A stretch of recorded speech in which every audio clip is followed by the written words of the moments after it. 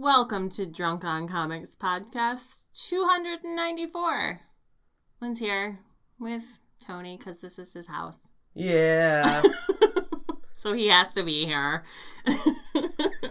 We had a fun episode this week. We kind of talked about three main things. Yeah. Batman. Yes, for sure. Always. Every day. Always about the bat. Spider-Man. Yeah. Spider people. Yeah. In Star Wars. Woo! Because next week is Star Wars week. Yes, looking forward to that. Yes. Can't wait to see that opening night. Yeah, it must be nice. So glad that you invited me and I couldn't go. But we reviewed Doctor Strange 382 as well as Batman 36. And I reviewed Batman White Knight #3. Got a lot more into those three subjects in news and notes. Mm-hmm. So sit back, grab a drink, and enjoy Drunk on Comics Podcast 294. Women are the real superheroes.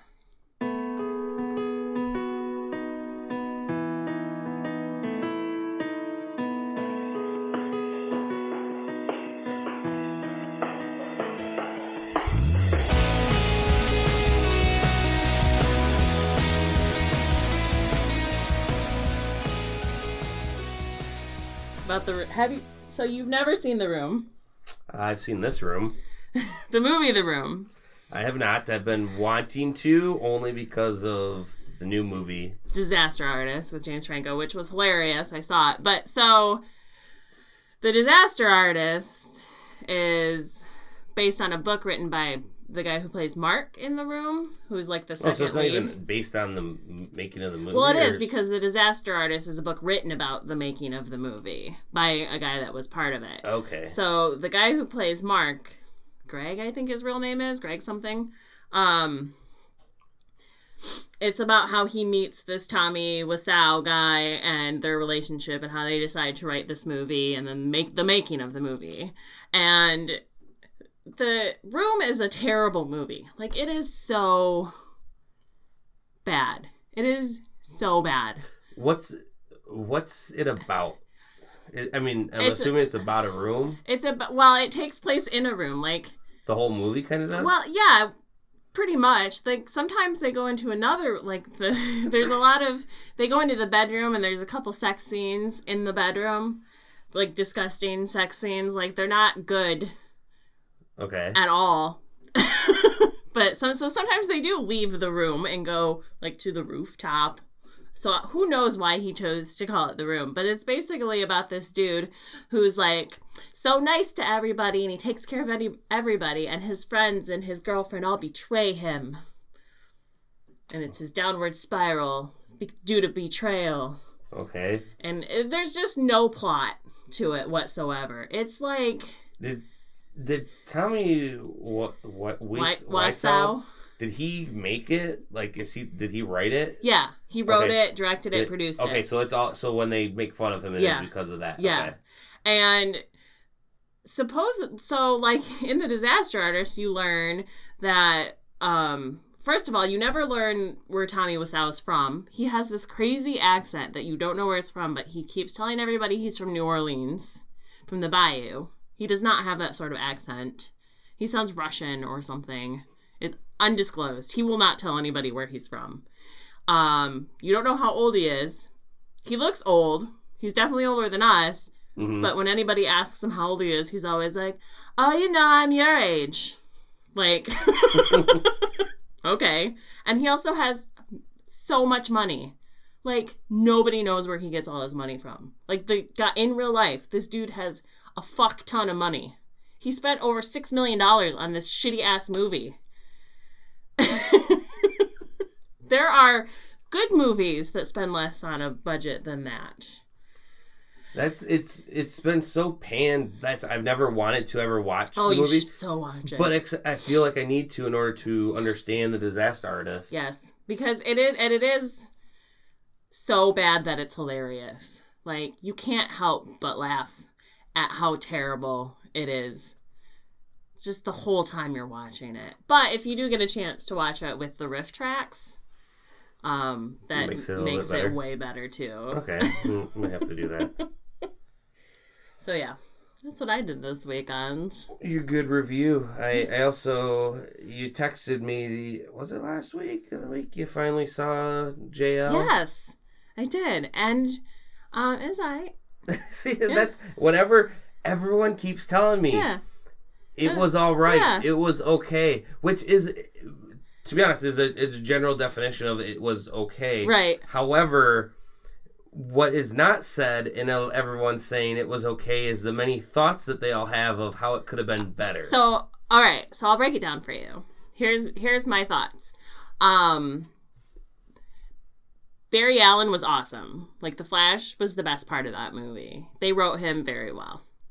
Wonder Woman was Wonder Woman. I mean, she was the heart of the movie, right? Nothing spectacular there. She played her part.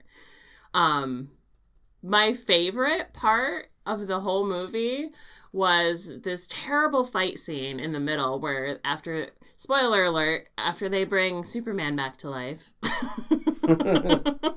and he wakes up and he's all confused and evil-y type, right? Because he doesn't know what's going on. And he sees Batman and he, picks him up by the face and is hovering in the air and squeezing his face. And he asks him if he bleeds, Yeah. And you're watching this and you're like, this is terrible. Because then you have Superman there and he's got his CGI'd mustache gone and stuff like that.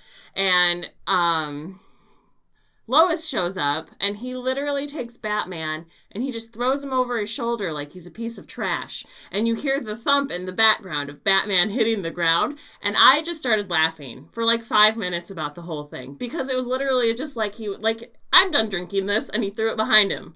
Like, but they actually go back to it later where they show Batman laying on the ground and he's like, I do think I'm bleeding. But you could tell, because I think Joss Whedon finished this movie, right? Zack Snyder had to quit pretty close to the end of it because of his personal tragedy in his life. So you can kind of see where Joss Whedon infused some of his humor into it.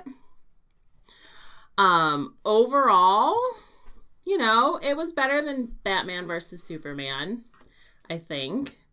There was probably a better story development they could have done. Well, for everyone that's still saying, oh, it was still good and stuff, financially it did not make what they wanted. And I'm hoping this finally tells them, hey, we need to shake things up, right, which is what they're doing right now. One of the big things with the movies that they have just announced this past weekend going forward, obviously Wonder Woman 2 is one. There's no title card of it saying Wonder Woman 2, so it's not going to probably be titled Wonder Woman 2. Right. Aquaman obviously is in post-production right now, so that's going to be coming out. Or, no, they still think filming some scenes, but those two are definitely on the boot. But the ones that they've included is Flashpoint. I see, and I'm excited for that one because they did Barry Allen so well in this movie. And I think they are using that to wipe away everything. You only kind of get to do that once before it's like you already did it. That they're using it so soon. Right.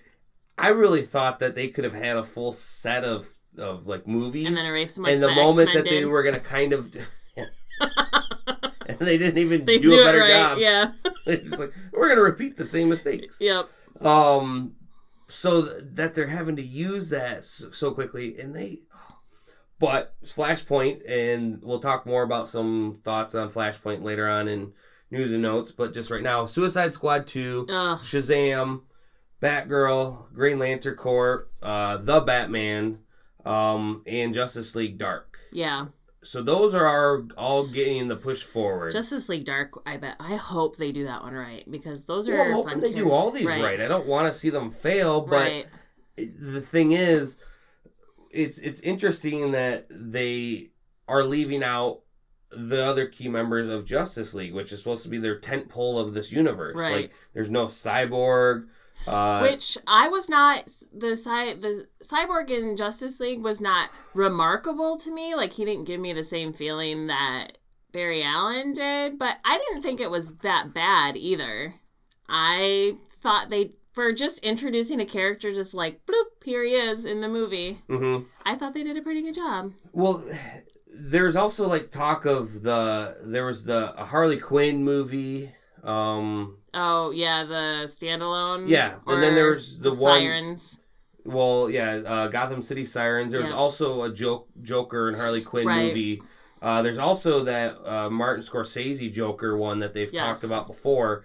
None of those have been mentioned. Now, that doesn't necessarily mean that they're not going to be made, but they're not anywhere near DC or Warner Brothers thinking we're going to greenlight them to go. Right. So there's quite a few that, I mean, I feel that they would have been still talking about all these, but now with them saying we need to really sit in and maybe come up with a script. Yeah.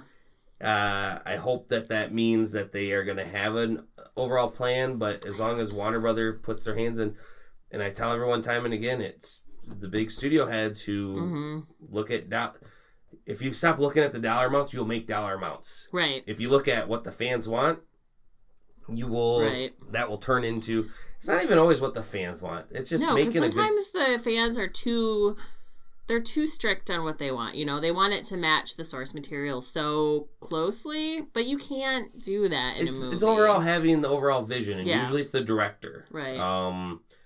Zack Snyder, I think, he's washed up. Yeah, I think he's done. Jeff Johns, let's give him a full chance to actually do an outing of everyone, but it's still... Which... Is that because I think they finally got Superman to the point in these movies where he's like Superman now, where he's a fully realized Superman. He's not this kid who's kind of like wishy-washy. He's literally not emo anymore. He's just Superman now. He knows his powers. He's not afraid to use them. He knows that he's super strong, and he's just kind of, that's who he is now. He had to die to figure that out and come back all weird and twisted, but now they're going to erase it all, so... The ends justify the means. I guess. All right, let's get into Off the Shelf. This week, sponsored by... I was going to make up something. I was like, do we have a sponsor again? Sponsored by Travis's No Beard. Wait, I forgot. what? I forgot to show you this. Did Travis shave his beard off? No. Oh. Travis McIntyre, Source Point Press, also part of Snake Oil podcast, Snake Oil Comics podcast. Devin posted, hey, any fans, if you have any questions, they were going to have Travis's wife on the show. Oh, yeah. And I had jokingly asked when Up the River 2 is going to come out again, because I tease Travis all the time for that. But then I go, and if you have any pictures of Travis without a beard, please share them. Holy cow, we got a whole, 20 different pictures of him without a beard, and he needs to keep that beard. Does he look like a 12-year-old without his beard? Some of them. He is a baby face. Yeah.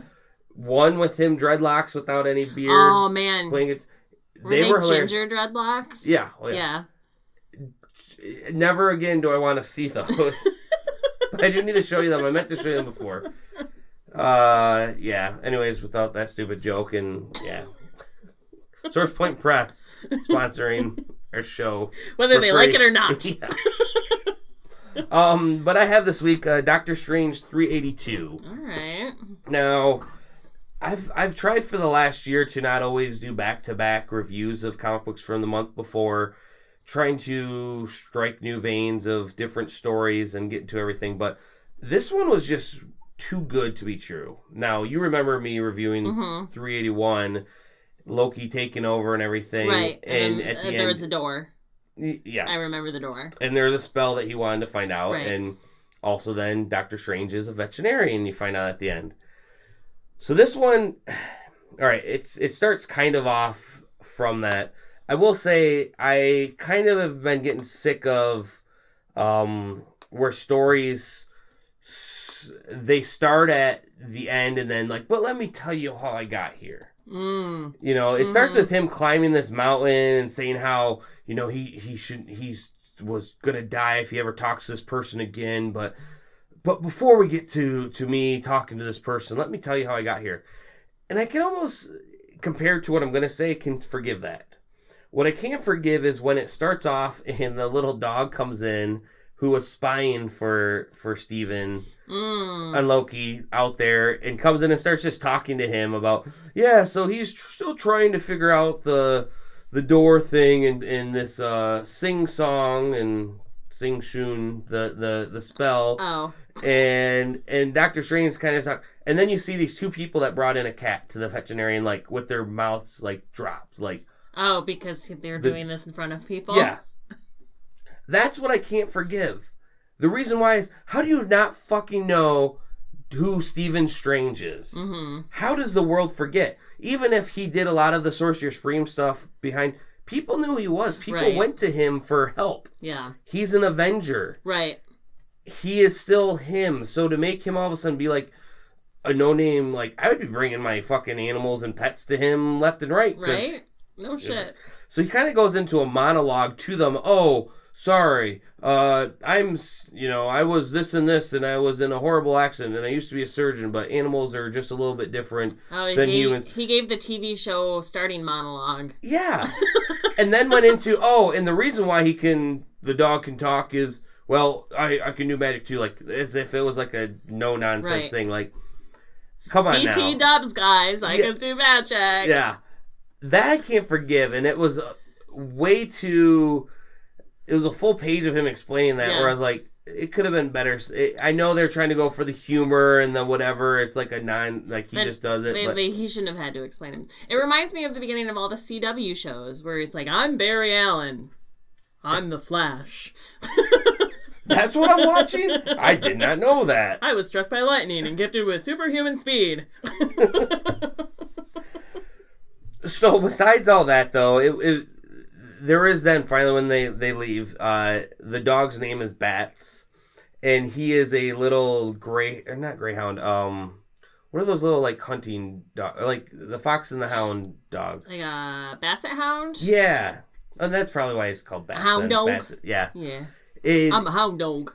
Cute, like him talking to Steven, it was so cute. Like, I really want a talking dog. Yeah. Wow. Especially him, because he's like really like on Steven's side of like, yeah, screw that Loki guy and taking over your place, and he's talking to Zelma and taking your girl and stuff, which not really his girl, but she had helped save him in the previous series, and I explained that last time.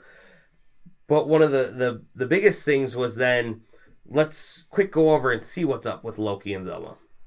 And he is shooting this door with machine guns. And she goes, "You really think that's going to help?"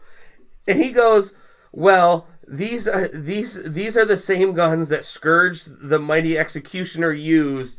And then he got cut off from the Thor movie. Oh, yeah. So tying in with that, I thought that is kind of good writing. And then he kind of goes to explain. She goes, all your spells, didn't work and everything. He goes, yeah, but if those didn't work, maybe these would.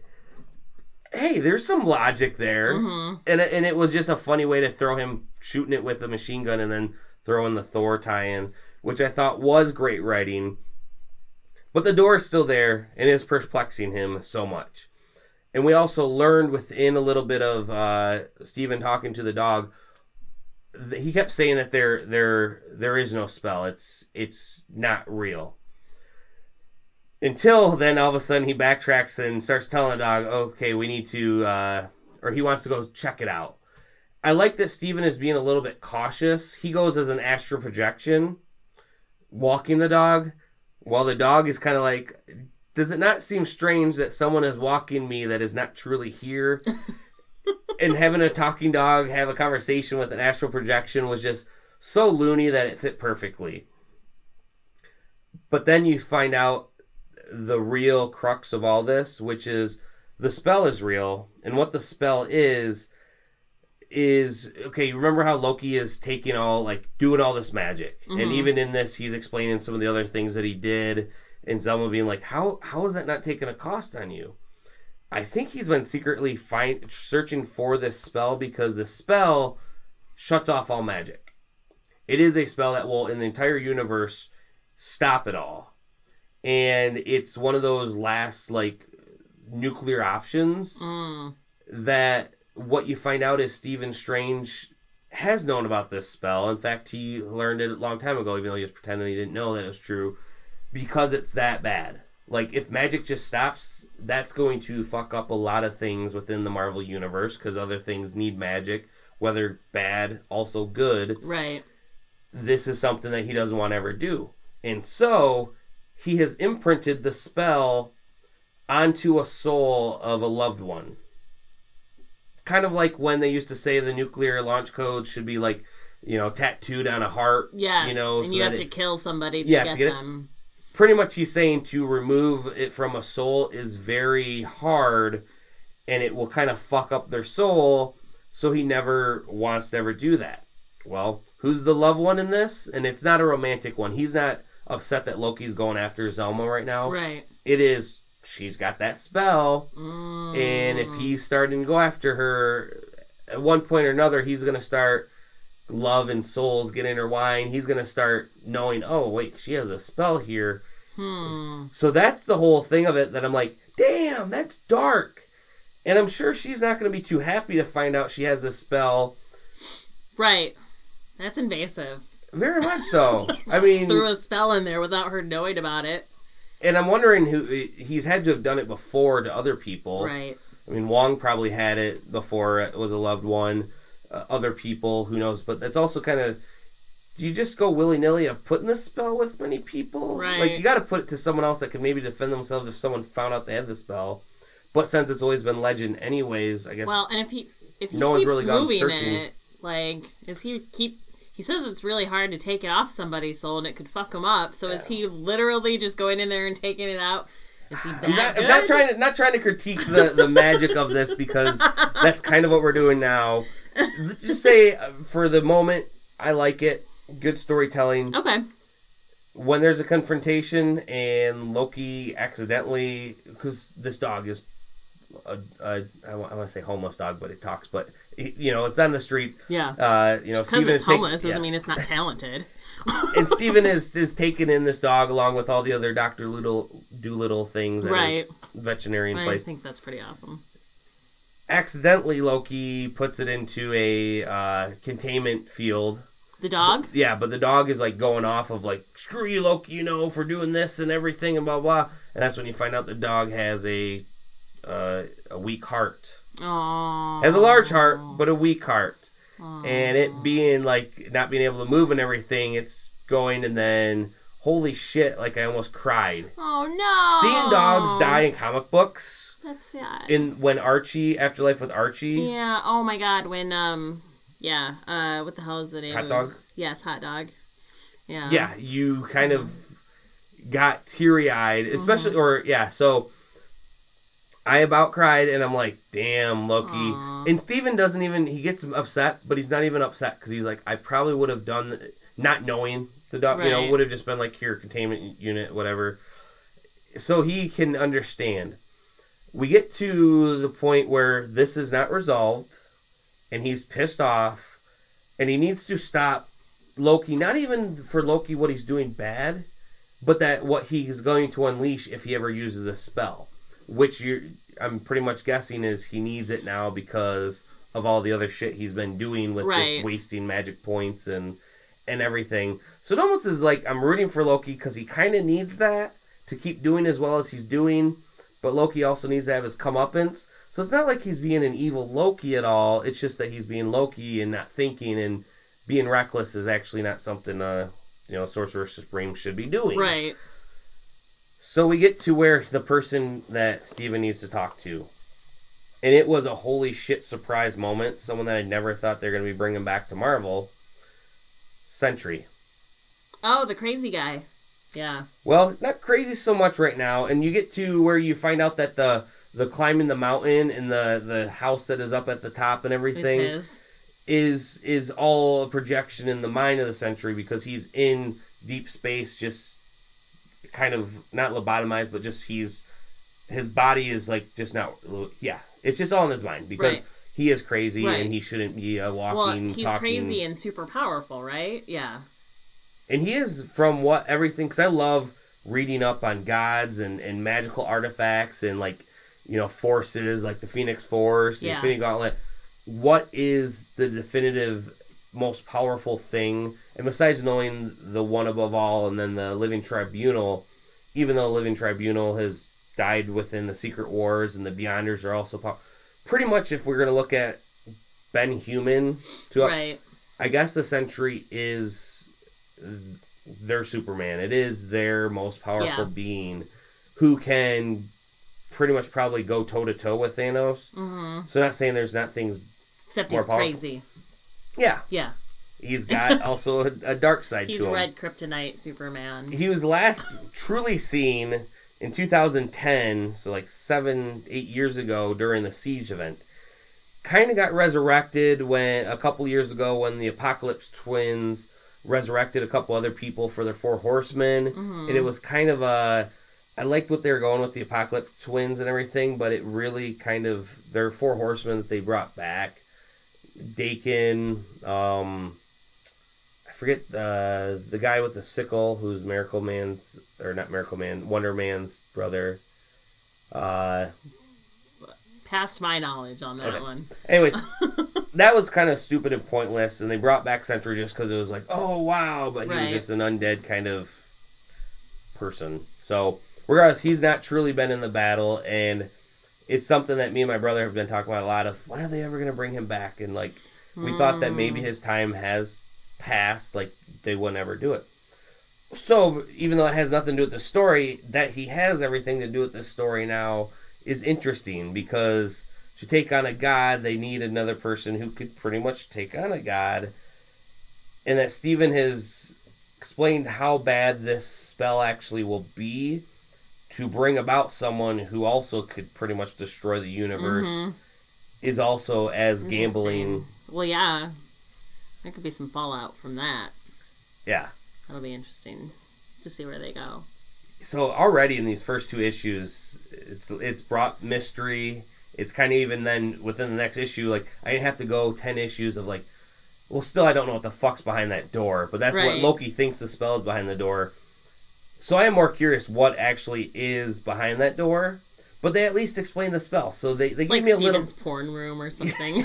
I'm hoping that it's just something mundane. Like at the end of this story arc, that's just where he stores his dildos. It's a wine cellar. Or I'm hoping that there's like a switch that says open or something that Steven will just push and like, oh, you could have done that. Right. And just did you try turning the knob? You just assumed that there was a spell on it. I don't know why you just didn't turn the knob. So the door is really got me perplexed. Yeah. But now there's so much. They give one, they take another away. There's so much to this. Love it. Yeah. Written by Donny Cates, art by Gabriel Hernandez Walton, and and what I want to say is it's our best on tap. The cover by Mike Del Mundo, mainly because it has Doctor Strange. Kind of looks like there's an astral projection coming from him. But the words Doctor Strange up at the top, which normally in all the, like most comic books, is a solid font. It is kind of what makes the title the title. So, and usually it's separate from the rest. Like they don't interact with each other. Yeah. What happened with this one is it's kind of being blown away by Loki. And I just thought that was really symbolic. Yeah. Yeah. Nice. That's that. I talked way too long on that one. That's okay. More than I thought. Usually you have 3 books that you review, so a long time on one is about the same. So I caught up on Batman White Knight this week. Have you read up through 2? Did you read 3? Yes. Okay.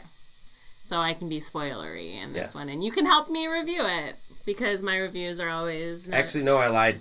I've read half of it. Oh. All right. Well, I am going to spoil it for you then.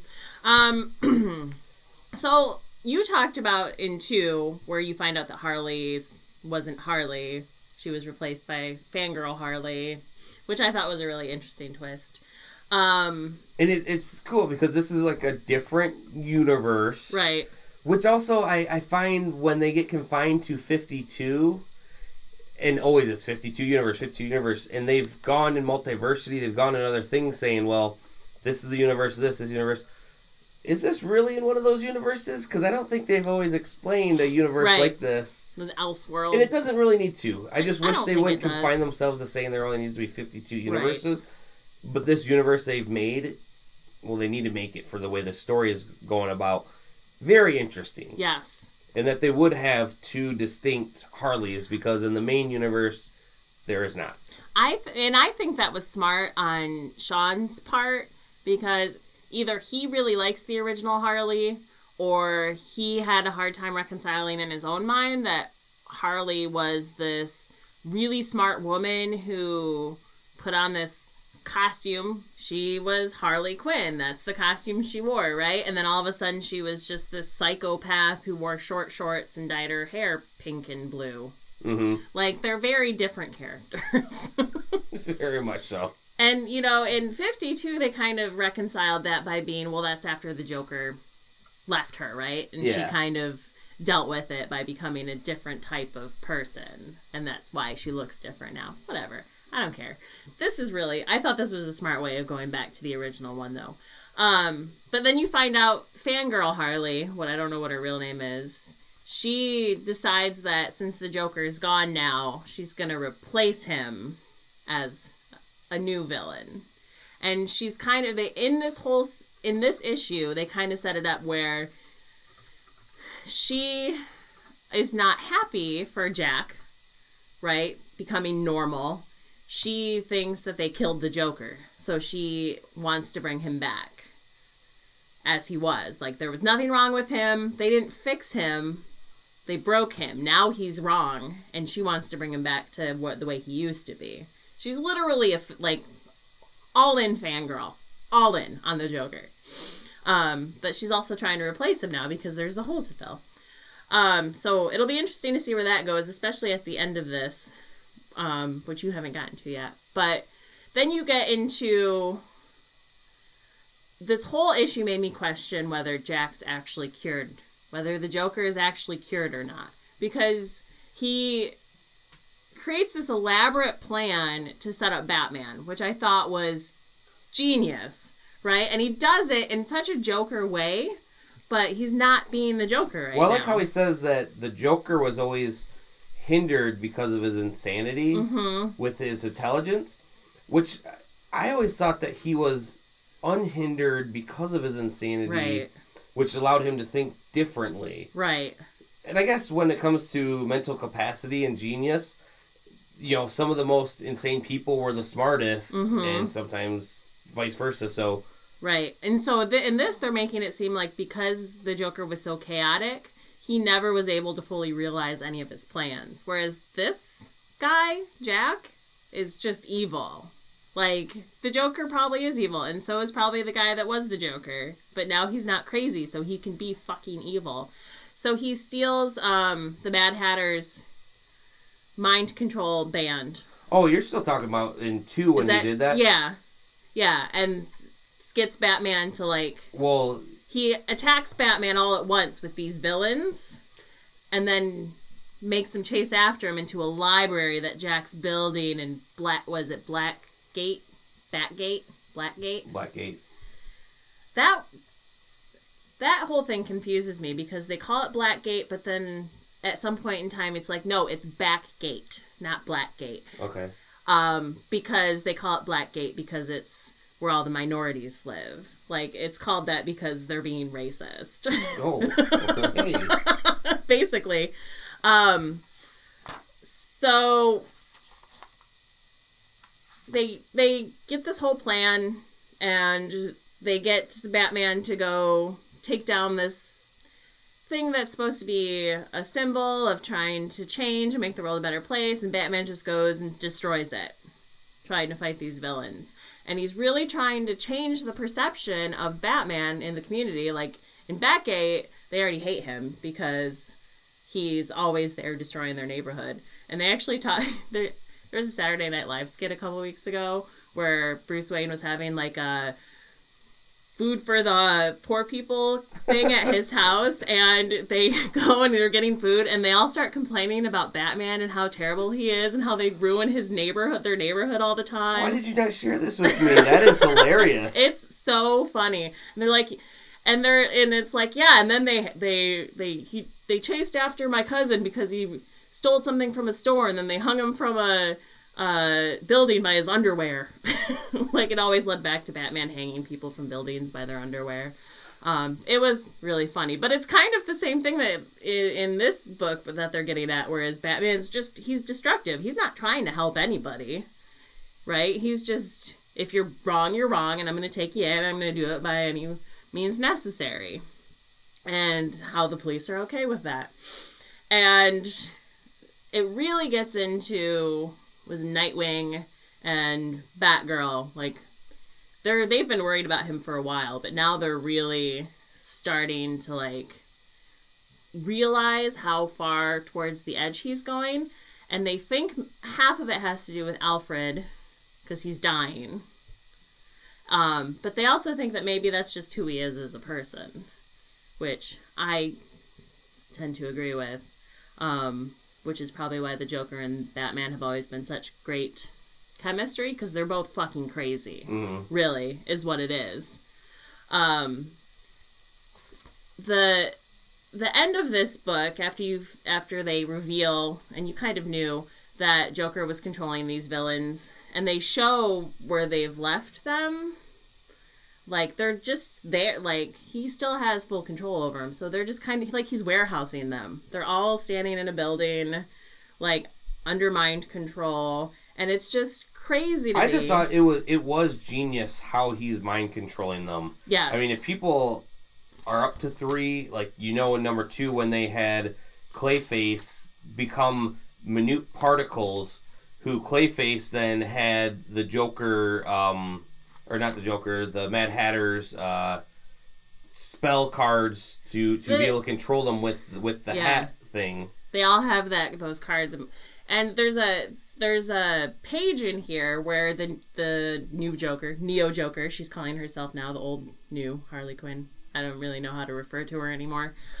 She goes in and she finds all these villains under control, and she, like, touches Clayface, and, like, he disintegrates, and she picks up his brain, right? And it's like his brain and his eyeballs, and there's a tongue there, and it's fucking disgusting. But I never thought about that, how there is a brain and stuff in there.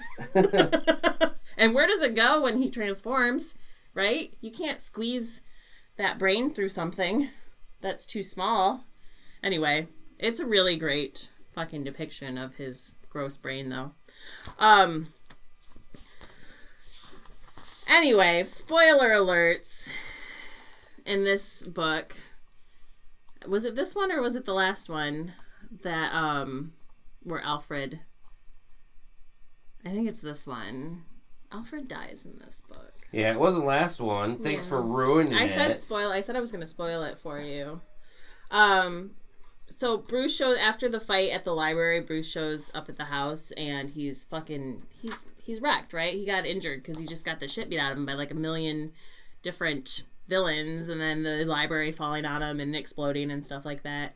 And he rolls back to the Batcave, and Alfred, who's in bed dying, does the Alfred thing and gets out of the bed and puts Bruce in it, hooks him up to all the stuff to heal him, and sits in a chair. And when Bruce wakes up, Alfred's dead. Like, Alfred died saving Bruce. Wow. So that's gonna, like, oh my God, what is that gonna do? Because the only thing that's keeping Batman sane is Alfred at this point. So how far is he gonna go now that he doesn't have that one voice that's, like, keeping him from being just a complete fuckhead? And anytime they kill Alfred off in a book, it's never good. They don't do it very often, and it's never good. So it'll be interesting to see. I want to see what Jack has some sort of grand plan. Like, he's got some mastermind plan. So it's really interesting to see the Joker playing things smart, and while Batman's also going, like, crazy. Like, they definitely have switched roles in this, because Batman used to be the detective, right? He paid attention to details, all that stuff. He's not doing that anymore. He's literally just wrecking shit. Everything in his path gets ruined. And now the Joker, who used to be the guy who wrecked everything in his past, is the guy paying attention to details and making sure everything matches and fits together very meticulously. So it's such an interesting... Well, there was a part when he's talking to real Harley Quinzel. Yeah. I mean, that's her real name. Yes, Harleen Quinzel. That about the drugs having worked and hopefully for good, it's kept to be. And that's the key thing there, hopefully for good. Right.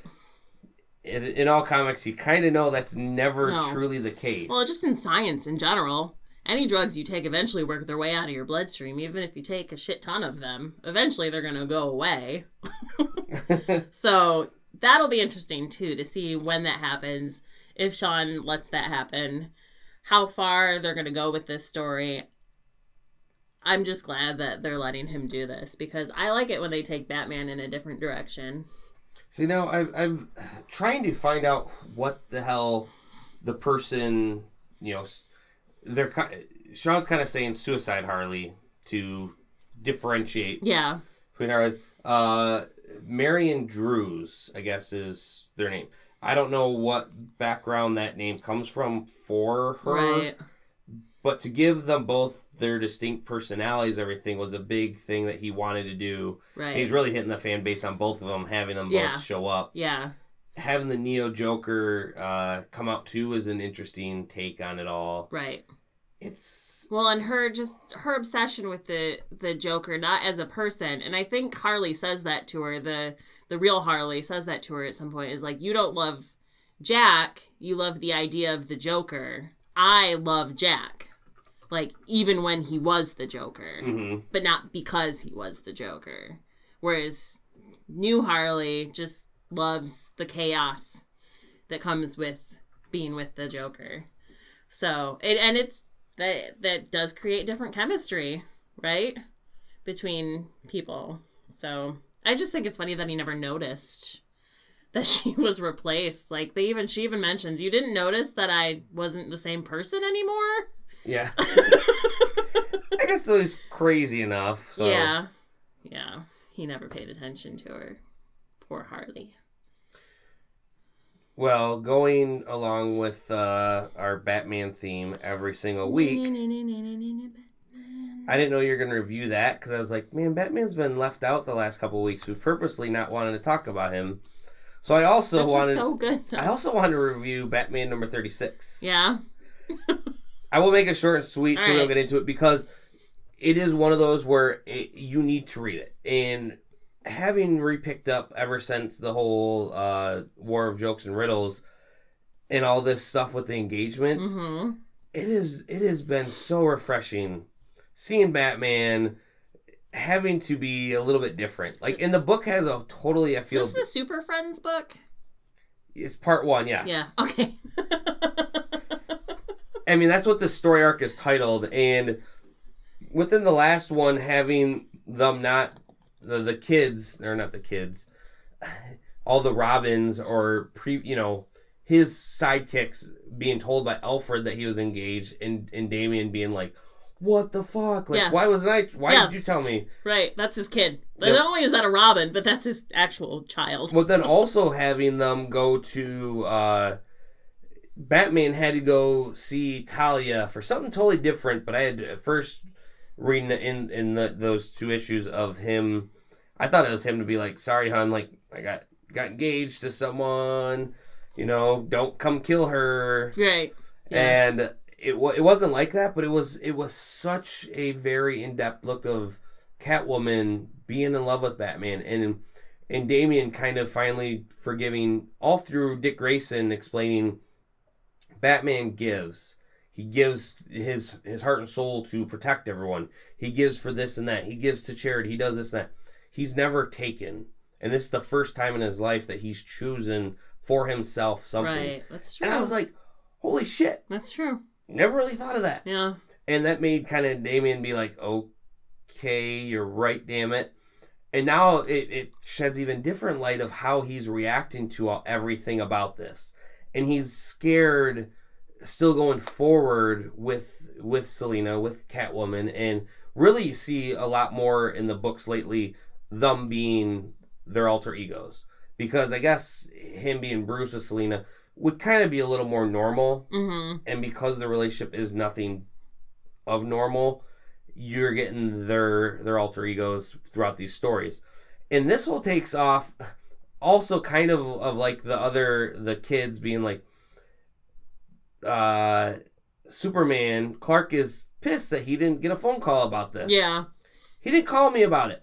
And the whole book is it's flipped.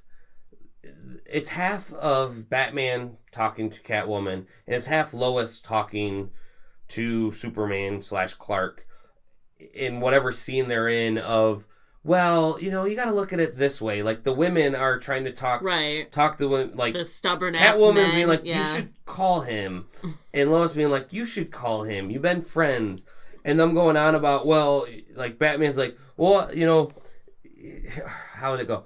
Catwoman goes, he's your best friend. And him going, Gordon's my best friend. She goes, Gordon doesn't even know who you really are. And he goes, all right, fine. Alfred's my best friend. She goes, you pay him. And Gordon's my best friend. Yeah. All the while they're beating up and chasing after a criminal. Yeah. Throughout these scenes of them being this. And then you see Lois and Superman. They're talking on a communicator because she's back at home because she can't be out there, fighting. She's not a superhero, yeah. And just the whole thing of just they keep reiterating, call him. There is a scene where they're both dressed up, him being Clark then, not being Superman, and dressed up because they're meeting a informant or whatever for a story that they're trying to run. Mm-hmm. And he's even getting to, like, I don't know if, then she'll find out, like, making excuses, like, if we introduce her to ourselves, and then Lois goes, she's Catwoman. Hey, not only does she think that maybe Bruce might, pillow talk have said anything, but she goes, she's a thief. She finds secrets. You don't think that she could find out by your get up of whatever kind of this is? Yeah. And him kind of being like, what do you mean? Because everyone knows it's the worst disguise in the world. It really is. And how this book is set up is you got that, and then switch to the next scene of Catwoman saying, you think it's because, you're trying to protect them. You don't think, like, I know a man with glasses who that is. I already know who they are. You don't need to be the world's greatest detective, Bruce. Yeah. So, if that's, saying, if that's debating why you're going to tell him or not. And I'm like, all these things are making sense. And these women are making sense, pounding it in to these guys. But the best was halfway through the book when it really gets to needing to put the punch of how they are so similar, is there are scenes going through the book of, on one side, it's Batman's story, and the other side, it's Superman's story, in how they're going on about how he is your best friend. Well, he didn't, do this. And then it gets to the men talking now of his parents died a long time ago, or his planet blew up. And it's less for the readers, but I felt it's more for the actual characters having to say this to themselves, but they're saying it not to the reader, even though they kind of are. They're saying it to their significant other, so it doesn't seem lost, but it's their train of thought of why, He was raised alone, and then he was raised with good parents, wholesome parents, He had all the money in the world. He was dirt poor. And it gets to the point of, he chose to be this, or he could take down the world if he wants to, and he could take down the world with his pinky if he wanted to, without... Right. And you're seeing that, for what I'm saying, is it's similar but different, but they are the same person. Like the Prince and the Pauper. Yeah. Yeah. But they're also the same. And it was, Batman saying, he had every choice, and he became who he is. And then, then it goes to the next pretty much panel of Superman saying, like, I never had a choice. I had to do this. Right. But Batman did. All the kids, look up to him. All the kids want to be him. And all those things are true. Right. Everyone wants to be Batman, but everyone looks up to Superman. And it gets to the point of, like, he's a better man than I am, and he's a better man than I am. And they're both riding elevators until... It's really weird to see Superman riding an elevator. That's the thing. And they even explain, like, why he did, because then he would have broken a glass, and they're trying to sneak up on these people. And it's this scene right here. Hi, I'm Lois. Nice to meet you. You must be Catwoman. Yeah. The whole, them talking about each other, and then coming to fruition of them face to face. Right. They haven't called each other. The women have been saying, talk to him. I'm not his best friend, or, he's not my best friend. And then it gets to them. It was a quick scene, too. Them beating up the people within, like, 3 panels. And then, hey, so let's go get a bite to eat. I'm like, there's so much, like, really, for everything that they said about each other, you need to read this book, because it was like, holy shit, they mean so much to each other. And why is Batman being so stubborn and stupid? Yeah, because he's Batman. Yeah. Yeah. And he's never had something like this where he's had to share and do, and just see, like I said, Catwoman is such a good addition to him. Mm-hmm. Seeing her be a kind of thorn in his back, like, you gotta do this. Well, it's nice because they've finally given him a love interest that knows him both ways. Like, they've always given him Bruce love interests, but they've never given Batman a love interest. And that's total. They're totally different things. Like, Bruce is not Batman. Batman is the true person. Bruce is the cover. Yep. So when you give Bruce a love interest, you're not giving him anything real. When you give Batman a love interest, that's the real right there. So once again, Batman killing it. Well, I love that the next issue, it's called A Double Date, 78 Years in the Making, which, now I think, I don't think they ever truly have done a double date, because while Clark has always had Lois, as you said, Batman truly hasn't really had, the one that comes to mind most is Talia. He's dated Selena other times before, but, this is permanent. Yeah. And I hope it stays permanent. I do too. Like, don't take this away from him. Tom King has been killing it. It's hail to the king. Yes. It's your Batman hour. Damn it, Batman. Winning our hearts all over again. All right. We got a little bit of news this week. Some of it is Batman related. I was going to say, we go right into that. So as previously mentioned before of Flashpoint and them trying to start over, it has been not only rumored but confirmed that Ben Affleck is getting out of the scene. Yeah, he's done. Now starts the rumors of everything. Yes. And who wants to play him, this and that. I know you have some names of people that say they want to play. I have some other different names. And it has also been talked about that within Flashpoint that Ben Affleck is actually going to still be. He has one more, whether it's with his contract or whatever, but we're going to see that Batman, which would make perfect sense because you have that and then, new world, new face. Yeah. But the standalone Batman movie, The Batman, is not going to have Ben Affleck. Right. Whether they switch that beforehand or not, that's kind of what has been out there. I heard John Hamm. Oh my God, that would be... I saw that too, and I was like, all right. I think I'm okay with that. I feel like he could be a Bruce. Yeah. I don't feel like he could be a Batman. I feel like he's a little too nice. Yeah. Well, have you seen Baby Driver? No, I haven't. He's not nice in that movie. Okay. He is a villain in that movie. But he was a villain in Mad Men. Yes, but he's smile.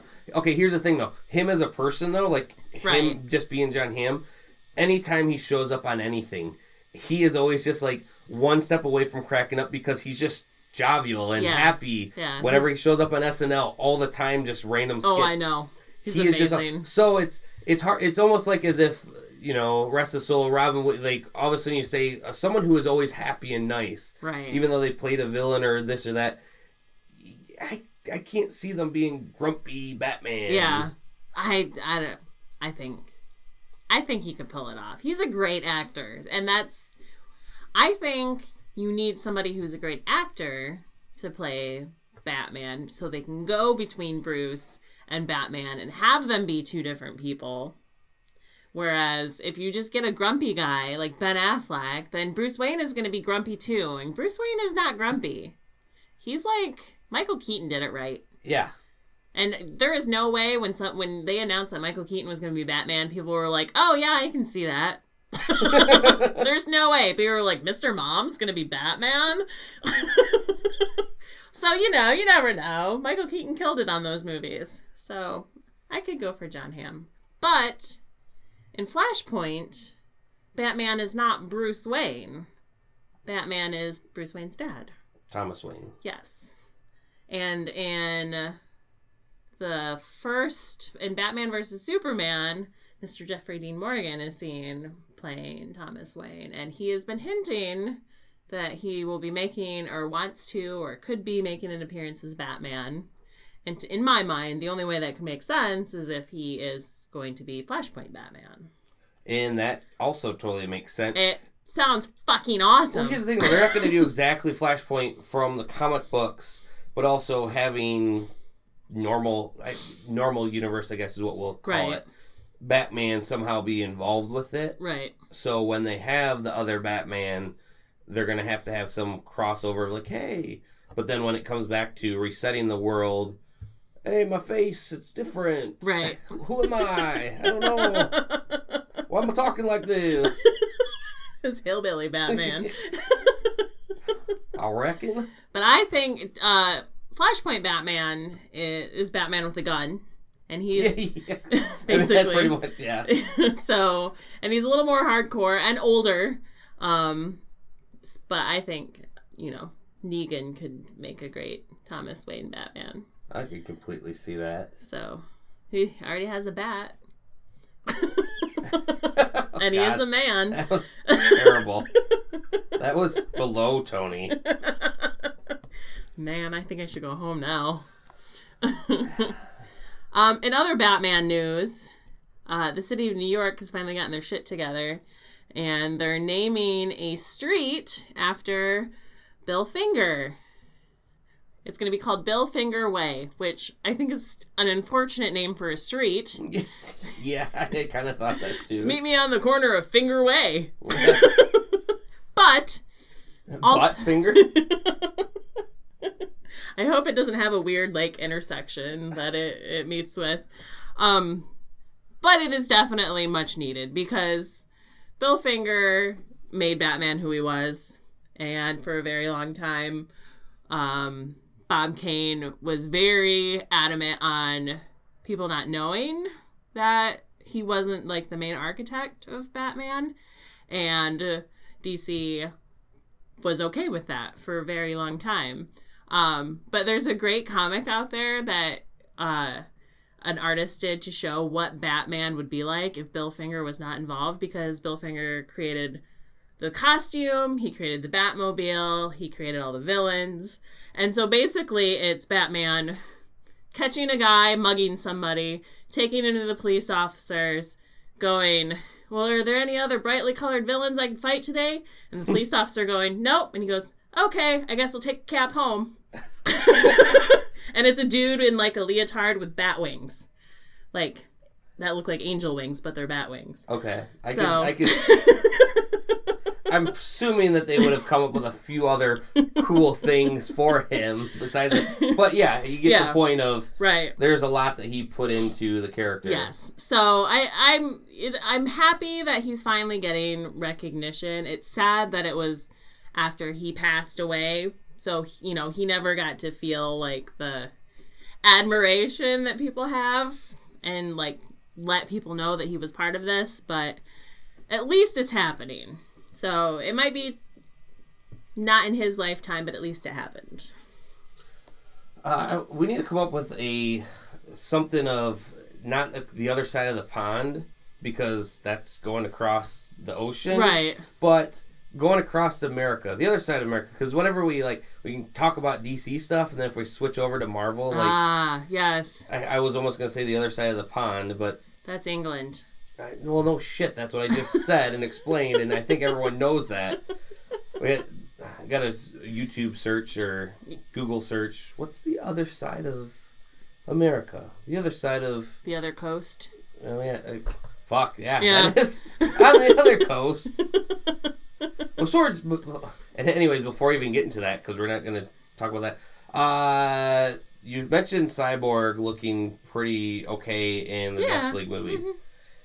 So there's a manga that is very dear to our friend Derek Becker, who he forced me to watch it, and I thought that the anime they made of it was actually pretty fucking badass for the source material and everything, but it needed to be longer, and it needed to be real life, and it has been one of those hidden, like, is this ever gonna fucking come to fruition movies ever? And it finally is coming out, Alita Battle Angel, and the trailer just debuted this past week.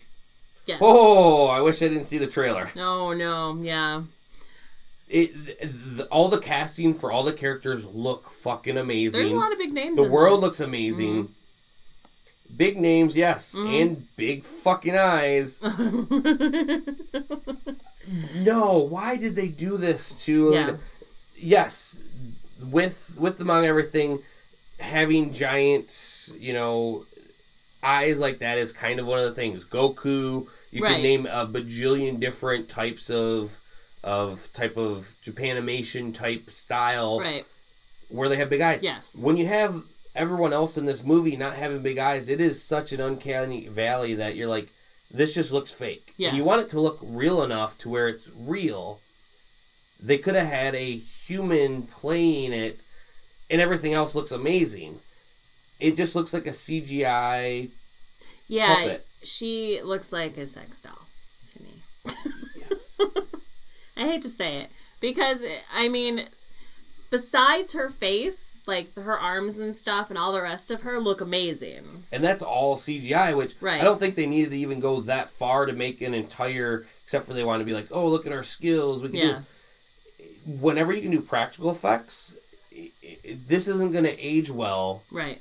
Because even how it looks kind of good now, there's even scenes where I was slowing down where like, God, that kind of looks cheesy fake. It's because of her eyes. Most of it, too. Yeah. It totally takes you out of it. Who decided that it had to have been a conscious decision, we need to make the eyes larger. And people will be like, that kind of makes it look weird. Yeah, it does make it look weird. And I'm looking at a side-by-side of the anime and the movie, and like her eyes are big, but they're proportionate, I feel like, to her face. Like it actually mainly looks like she just has a lot of makeup on.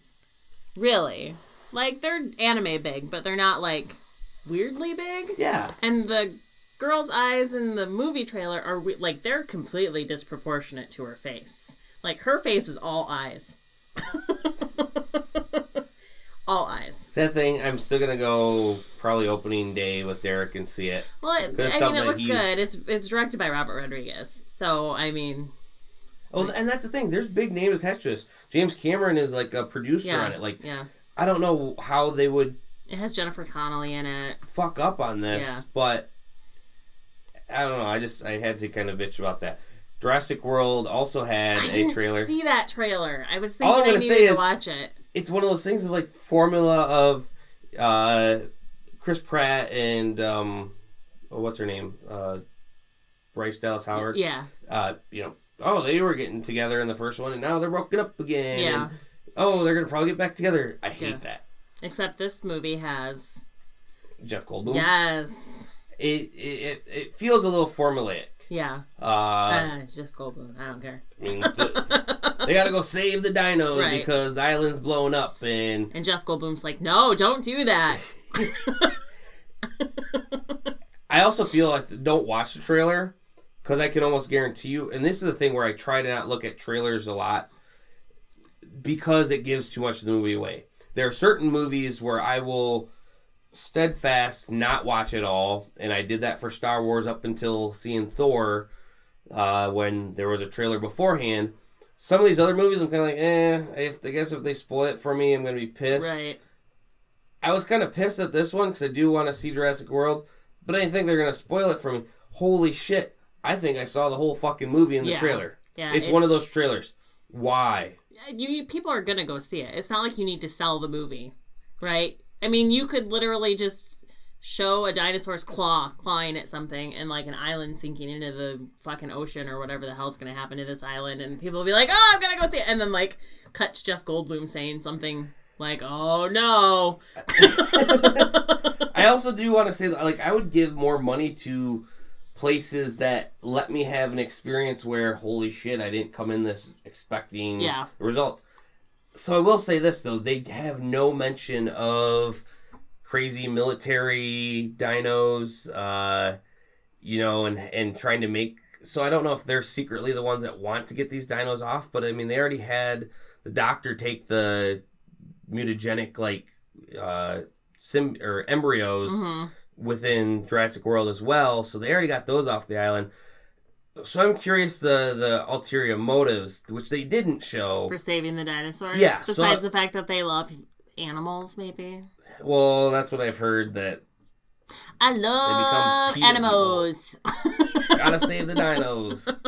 So, I don't know. That's going to be a good, possibly crappy movie. I think it'll be eye candy, if anything. Yeah, and there's sometimes you just need to go to those movies just to see. I know, there's nothing wrong with those. Not all movies have to be like thinkers. True. A good one every once in a while is, but... so I showed you a trailer today, your first time watching it, for an awesome show that's going to be on Sci-Fi. Actually, it already is, because it came out December 6th. And apparently the first full episode's on YouTube, so you can watch it there. But it's for Happy, which is a graphic novel written by Grant Morrison about this cop who loses his mind and ends up getting a animated unicorn sidekick. You find out in the trailer that this animated unicorn-ish sidekick is the imaginary friend of a girl who's been kidnapped, and they go to him to help find the girl. Besides that, the trailer's just hilarious. Like, the whole beginning of bonkers, all over the place, hilarious. The whole, just from the very beginning, you get the scene where he's blowing his brain out, and then he's dancing, and the blood's, like, splooshing out of his head as he's dancing, and all these lights are going on around him. It looks hilarious, so I'm actually really excited to watch this one, but everyone should check it out. I think it's going to be good. This week is Star Wars week. I know, for some people. What, you didn't get tickets? No. Oh yeah, and you did yell at me of why I didn't invite you. I know, because you did last time. Yeah, well... And I went. I don't know if you want to hang out with my friends or not. I will go see Star Wars with anybody. Well, we have some news of Star Wars. Critics have said this is probably the best Star Wars. Oh, yes. They have their embargo of they can't say... They can say their quick thoughts and some quick snippets. And they aren't allowed to be talking about it, I believe, until Wednesday, so like the day before, right, to have actual critic reviews. But this past weekend, they had the screenings for them, and there's barely any negative, like, at all, of, which is great. Mm-hmm. That makes me so full of a new hope that I can't even explain. Well, there's going to be more Luke. We know that. So, of course, that's why it's going to be better, because Mark Hamill is amazing. But... And why else is he amazing? Oh, well, he's just a really good person. But, no, so there was a story released this week. And so, as I was reading the story, I found out that this happened at least over a year ago, because Carrie Fisher was going to be involved in it, and she passed last December. It's almost been a whole year. Oh my God. I know. Yeah. So there was this guy who, I think he worked for one of the movies Mark was in on, or he worked in the movie industry somehow. And he had a friend whose son was very ill and dying, and to the point where his mental faculties couldn't separate movie characters from actual people, and all he wanted to do was meet Luke Skywalker. Like, that's what his last wish was going to be for his life. So the dude calls Mark's agent, thinking maybe there's a chance that they could set up this meeting. And the agent was kind of like, no, I mean, don't get your hopes up. And 2 minutes later, Mark Hamill calls the guy back and says, just tell me when and I'll be there. And he goes and he spends like a whole day as Luke Skywalker, because remember, this kid does not separate the two. He doesn't know Mark Hamill's a person. Mm-hmm. He goes as Luke Skywalker and just spends the whole day with the kid. And it's just, and like, this happened, we're just hearing about this now. So this isn't something that he advertised that he was doing. Like, he wasn't going to talk about it. He just did it out of the kindness of his own heart. I love, like, you see a lot of advertised stuff of people doing things, dressed up, and you got to realize there's probably a good majority of them that aren't advertised. Like, right. Johnny Depp does a lot of times he just goes to Disney World, dresses up, and goes on a thing. And that's just more for laughs and stuff. But he goes to hospitals. He does the hospitals a lot, and a lot of those, and not they were advertised a lot, but now they still do it. Right. He travels all the time with the Johnny Depp costume. If he has some free time, does it. With the Johnny Depp costume. He's actually Jack Sparrow. He travels with the Johnny Depp costume. Pretty much. So, I thought this was really awesome. And the fact Carrie Fisher was going to be involved, but the kid passed away before she could go and hang out with him. But, like, it's just so much good in a person. And Mark Hamill himself was like, I would rather do this than go on a talk show any day. Now, you just brought up something that I haven't honestly thought of in almost a year, is Carrie Fisher being away. I mean, I've thought about it. Going into this weekend, even seeing some of the things of her, like, she's blatantly big on the posters and everything. Yeah. In my mind, I still think she's still alive. Yeah, I know. And not just because of her passing, but because of this movie and stuff, I think this movie is going to kill it. Yeah. It's going to make the most monies ever. Yeah, I agree. And if there was some stock market that I could put some money on, I would do that. You could just invest in movies. I would put so much money, because I'd make my return on investment then some, and I think she's going to have a big part of it. But wow. Yeah. I think I'm going to leave the movie sad. Probably. I hope that it's going to be a death worthy that by the end I'm happy. But No, yeah. It's... Every time I see a trailer for it now and she pops up on the screen, I'm like... Because it is sad. But she was the best princess ever. Now, we do have... they've set... And I don't know if this was always known. I think I've known about it before, but they're starting the production for the Obi-Wan Kenobi... They've gone from... This possibly is going to happen to, no, we're going to do a standalone Obi-Wan movie. Because it was always kind of rumored before. I mean, Star Wars rumors come and go, right? You just never know what's going to happen with Star Wars. But yes, they've confirmed that they will be doing an Obi-Wan, a Star Wars tale about Obi-Wan. They're going to start the production in 2019, so that's still a year away to even start production. But Disney is putting out movies left and right, and... They're hitting the tones on which movies to do. Yeah. And then others not to do. So do you think that, because Ewan McGregor said he would come back to play Obi-Wan, do you think that's a good idea or a bad idea? He's aged a bit since doing the prequel. If he was still that same age now, sure, yeah, because that was his... So maybe they're doing an Obi-Wan story that's the time between... when you meet him in A New Hope and when you see him at the end of whatever the last fucking prequel movie was. Here's the thing, though. That's still only, what? Luke was 30-ish? 20-something? In A New Hope? He was like 18. Was he really that young? Yeah. Oh, I thought he was a bit older than that. No, he was 18. He was a baby still. Well... All right. Anyway, then I'm way off on times and shit. He aged quite a bit from being old man Obi-Wan to... In 18 years. Something hard happened, and I want to know what that was. But then again, though, too, we already know who he is through those prequels, so it would have to take place during those times. So he could still fill that role. I was trying to actually in my mind think of who looks like Ian McGregor that could. Nothing really comes to mind of a younger... That kid that was in Across the Universe. Did you ever see that? The Beatles musical? Yeah.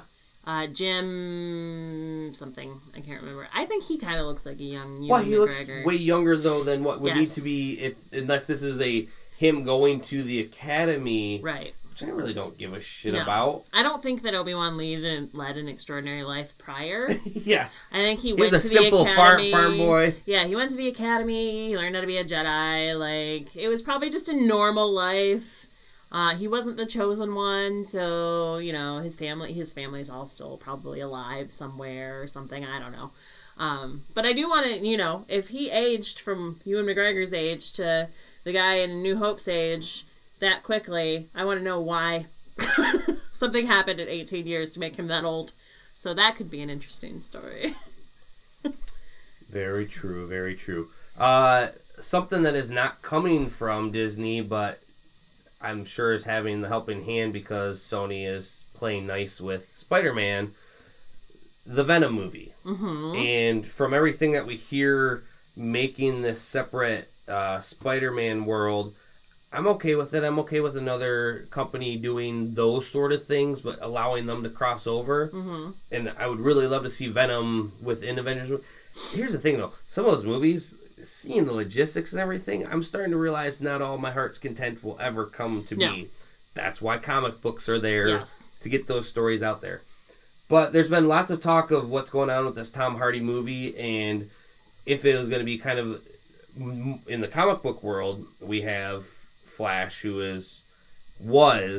we just recently had the Venom suit go back to Eddie, and it's like, oh, does this have to do with symbiosis and with how the movies are going? And even though this movie is a ways away for coming out, what we have is an Eddie Brock inspired movie, in which case we're getting the source materials from the 1993 comic book miniseries of Lethal Protector, where he's in San Francisco. It is not the Venom that is... Because here's the thing.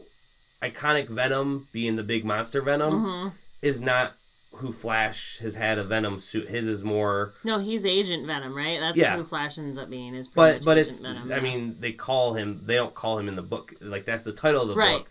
It's the Venom symbiote, but it's a different Venom symbiote. Which actually in the books, I'm not even going to give away, the Venom Inc. Alpha, where it wants to go back to Flash, is pretty awesome and heartwarming of the symbiote wants to rather be with good guy instead of Eddie. Right. Going to this now, this is where... So we're going to have where he is not evil Eddie. He's trying to be a hero, but yet we have the monster side to him. Okay. So that's kind of the setting of what this movie's going to be about. A Punisher type character. Lethal Protector makes me think that he's going to try and protect people from bad people, but do it in a way that like he kills the bad people. Yeah. Oh yeah, very much so. That is exactly what this is going to be like. So it's not going to be all goody two-shoes. It's going to be... Yeah. I like that they're choosing to do the story that takes place in San Francisco because that completely separates it from Peter Parker, which they wanted to do in this movie, was keep it a standalone Venom movie. And you can't really do that when you're in New York City because that's Spider-Man's turf. Oh, yeah. He would be like, what's going on with this? So I like that they're doing it. It'll be interesting to see how they set it up because they haven't introduced the symbiote yet. Exactly. So are they going to start in New York and then go to San Francisco? Is it... And here's the thing, too, though. Like, we did have the black suit Spider-Man. We don't need to retread on that. Right. But yet, that is some of the coolest Spider-Man stories. Yeah. But then again, we don't need to do that. No. But it needs to somehow show that it's happened. And, I mean, they might be able to do it very quickly. Like in like a recap or something. I don't know. But that would probably be the one thing where it's kind of, it needs to have somehow come, and whether it's but Tom Holland hasn't met the symbiote yet. No. So how is he going to bring it back from space in the Marvel movies? Because movies? I don't know how much they want to tie. They tie them together because they have to now, but how much are they going to allow those stories to interact with each other going forward, you know, after they don't need Spider-Man anymore. So, more Spider news. Marvel is planning on doing a whole animated franchise called Marvel Rising, and it's going to center around like Secret Warriors, such as Squirrel Girl, Miss Marvel, Quake, Inferno. Yeah, chicks. All chicks. And Spider-Gwen. And Spider-Gwen was not what the title of this character was. No, she's Spider-Woman. Yeah. But Spider-Gwen would be a terrible name for somebody who's trying to hide their identity. Exactly. But that's what the fan... So when she came out in the Spider-Verse, people just started referring to her as Spider-Gwen. Because that's... You can't call her Spider-Woman. There is a Spider-Woman already. But within her world and in the first issues of where she's been at, she was known as Spider-Woman because they didn't cross paths with another Spider-Woman. However, real Spider-Woman, Marvel has plans with her coming out soon. Right. So you can't have two Spider-Women. I mean, technically there are two Spider-Men. Yeah. Why you can't call her that? So they had to come up with a new moniker for her, and they're going to call her Ghost Spider. And with the way that, I mean, that has been used before when Peter Parker had the Future Foundation's white and black suit. Mm-hmm. They nicknamed him Ghost Spider then, and the suit that Spider-Gwen has is really fucking awesome. I mean, yeah, this was fucking Jason Latour and that team fucking killed that origin, and that suit instantly became iconic. Instantly. Oh, and people that cosplay. Oh, like, my God. Having Gwen be around, everything about the character is amazing. And it's interesting that with someone so popular as that would have a name change. I mean, other people have had different names throughout the comic books, and I'm drawing blanks on some of them, but they're alter egos for who they are. So that's not new. Right. It's just new for this day and age where those were all back in like Silver and Bronze Age and 90s. Thor used to have a human name that he went by when he was on Well, Earth. that's because he was a human then, though, right. Blake. Yeah. And then they would switch places, or don't know, something crazy that they eventually were like, we don't need to do this anymore. So Ghost Spider going forward within the animated series is what it's going to be. Now comes, do they change that in the comic book series, and are they going to keep it still called Spider-Gwen as the title? Because usually companies want to have everything be kind of copacetic and aligning, so having one be called Spider-Gwen but everything else being Ghost Spider. Right. So are we going to see the end of that title and picking up as a new Ghost Spider series? I'm very torn on what I think should happen, because I agree with, everything should be kind of coinciding, but then that is their mark. That is who that is, Spider-Gwen. People know to pick up the Spider-Gwen book. Right. Are they going to go to the retailers and be like, can I get that Ghost Spider book? And I think, there's no reason to change the name of the book, because she doesn't go by Spider-Gwen in the book. Mm-hmm. So you could just stick with calling it that and then just change her name that she goes by in the book. I don't know that. So I was reading this article, and they're talking about Agents of S.H.I.E.L.D. And are they really, like, have you been watching Agents of S.H.I.E.L.D.? I am, 3 years behind on that show, so I have no idea what's going on there right now. They're in space now, and shit's fucked up, and they're in the future, too, so space future, and there's no Earth, and, Agents of S.H.I.E.L.D. is amazing. Okay. Again. That's good. But it sounds like they're going to be introducing Spider-Gwen into the show? Is that... I could see that happening. It hasn't come up anytime soon, and it'll probably be the second half of the season. But then again, they have been doing some interesting crossovers when they had last year with, Flameface. Ghost Rider? Yes.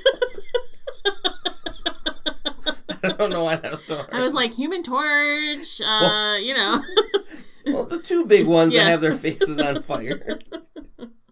So it wouldn't surprise me if that's truly going to happen, and I would be welcome to see a real life version of Spider-Gwen, right? / Ghost Spider. Heck yeah, I think it'd be cool. What's in a name? It's who's behind it. And speaking of who's behind it, Disney is soon to be behind the X-Men movies. It is. We can't now say that it's definitely happened, but by the time this posts, it probably definitely happened because they are at the fine print stage. Yeah. What was at first rumored a month ago is happening and then debunked as, well, it's off the cutting room floor. Probably more money has been put down, but Disney is going to lock up this deal with Fox. Yeah. And they're going to get the rights back, which is great in some senses. Right.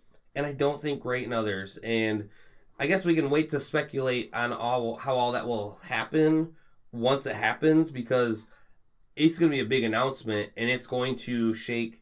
I mean, besides other movies, which sure are out there that they're going to get those assets on, which, okay, we don't care. A big thing that I didn't even realize is that Fox actually owns entirely A New Hope. Oh, so really? Even though Lucasfilms, they had Fox 100% finance that. With the distribution rights to the other movies, Disney also doesn't own. They have part ownership, but Fox also has ownership of those and how those go about making their revenue, which I don't think Disney's too hurting for cash now. But entirely everything with A New Hope, Disney can't really do some things with because of how that goes about with licensing and everything. This is also just more sprinkles on top of the cake here. Right. I don't know. I'm wondering if they're going to fold the X-Men into the Marvel Universe or if they're going to still call... I don't want them to. It'd be too forced. Well, and like... But they can at least do call-outs. They can at least Well, they can use the word mutants again, which will be nice. Right? Gifted and... Yeah. So, I mean... We'll see. But it's definitely happening. Yeah. And then last for me, what's not happening in 2018, so next year, is Stranger Things. It's not coming out next year? If rumors are having it that it's probably not going to return to 2019. Which wow. Also has been confirmed, actually, Game of Thrones is 2019 as well. Oh, really? That actually has been confirmed. With Stranger Things, it's more now of if they can get all the shoots in, if they can have everything with the kids being kid actors and everything, how that's going to go about with how amazing Stranger Things 2 is. To top that, right? They have want to put some time into it. Yeah. Which I'm okay with. They're doing that with Westworld, right? The one, and it's not coming out till next year. They took 2 years to make it because it's such an intricate story. You can't fuck that shit up or people are going to stop watching. Same with Stranger Things. You can't do 2 awesome seasons and then push another one out just because you want it to come out. Yeah. People will stop watching it. And then they'll get really pissed because people are into this show. They're really into this show. Yes, they're really into Drunk on Comics. They're really into this show. Yes, we don't want to mess up our continuity. No. By making this really good. It's got to be shitty on all fronts. All right. So, Booze in a Book is next. As always, we like to end our show with some booze and a book. So the book this week is Paper Girls 18. I've just recently managed to catch up on this. I buy them every time they come out, but sometimes they sit in a pile and then I don't read them. So I've read all of them now. I've caught up completely. And this book is fucking crazy. Like, have you been reading this at all, Tony? Because you would love this. Because they fucking time hop like there is no tomorrow in this book. I have only read the first 3 issues. Starts in the 80s. They go in the way future, or starts in the 80s. They go into the late, like, I want to say, like 2010-ish. And then they go into the way fucking future. And then they go into the way past. And then they end up in 1999, right before Y2K happens. So they're all over the place. But the whole time, it's just these girls who were girls from the 80s. And even though they were only paper girls for like a hot second at the very beginning of this book, like they still talk about it all the time. And you still get the sense of them just being preteen girls. Like, even though they're going through all this crazy shit, it's still just these preteen girls doing this crazy shit. So Brian K. Vaughan manages to like keep keep their personalities, keep their age, with all this other crazy shit that's going on in it.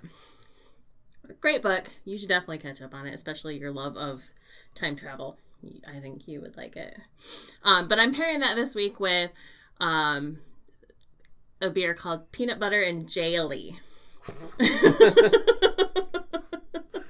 And it's from Elk Brewing Company here in Grand Rapids. And that beer fucking tastes like a peanut butter and jelly sandwich. Like, have you ever had it? Yeah. Oh my God. Seriously. It was actually, I don't like a lot of peanut butter porters and stuff because they taste too much like peanut butter, which is not natural for me to be drinking. Right. But that one, it's good. It tastes mostly like jelly. Yeah. You can definitely taste the hints of peanut butter, but it's the sweetness. Yes. So it's a wheat beer, so you get like that bready taste with like a grape jelly, and then like the aftertaste is peanut butter. So you get like this full sandwich taste in your mouth, like it's some sort of fucking everlasting gobstopper or whatever the hell that thing was in Willy Wonka. But anyway, I'm pairing these two together because, I mean, you know, kids, peanut butter and jelly, they go together like peanut butter and jelly. Awesome. Well, we definitely had a longer show than I thought we would. We're clocking in an hour and a half here now. What? Yeah, time flies when we're just chatting about shit we love. Yeah, I guess. Whenever I think of a quote to do at the end, whenever I don't have one, I think of the same fucking thing, and that is help control the pet population. Have your pet spayed or neutered?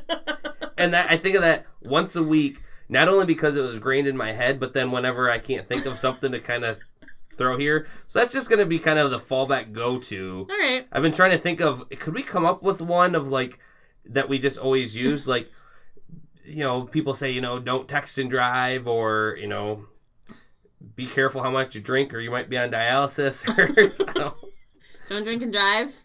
Well, that's a given though. But anyway, I think all of these are given. Yeah. All right. Well, stay thirsty for next week. Who knows what'll happen?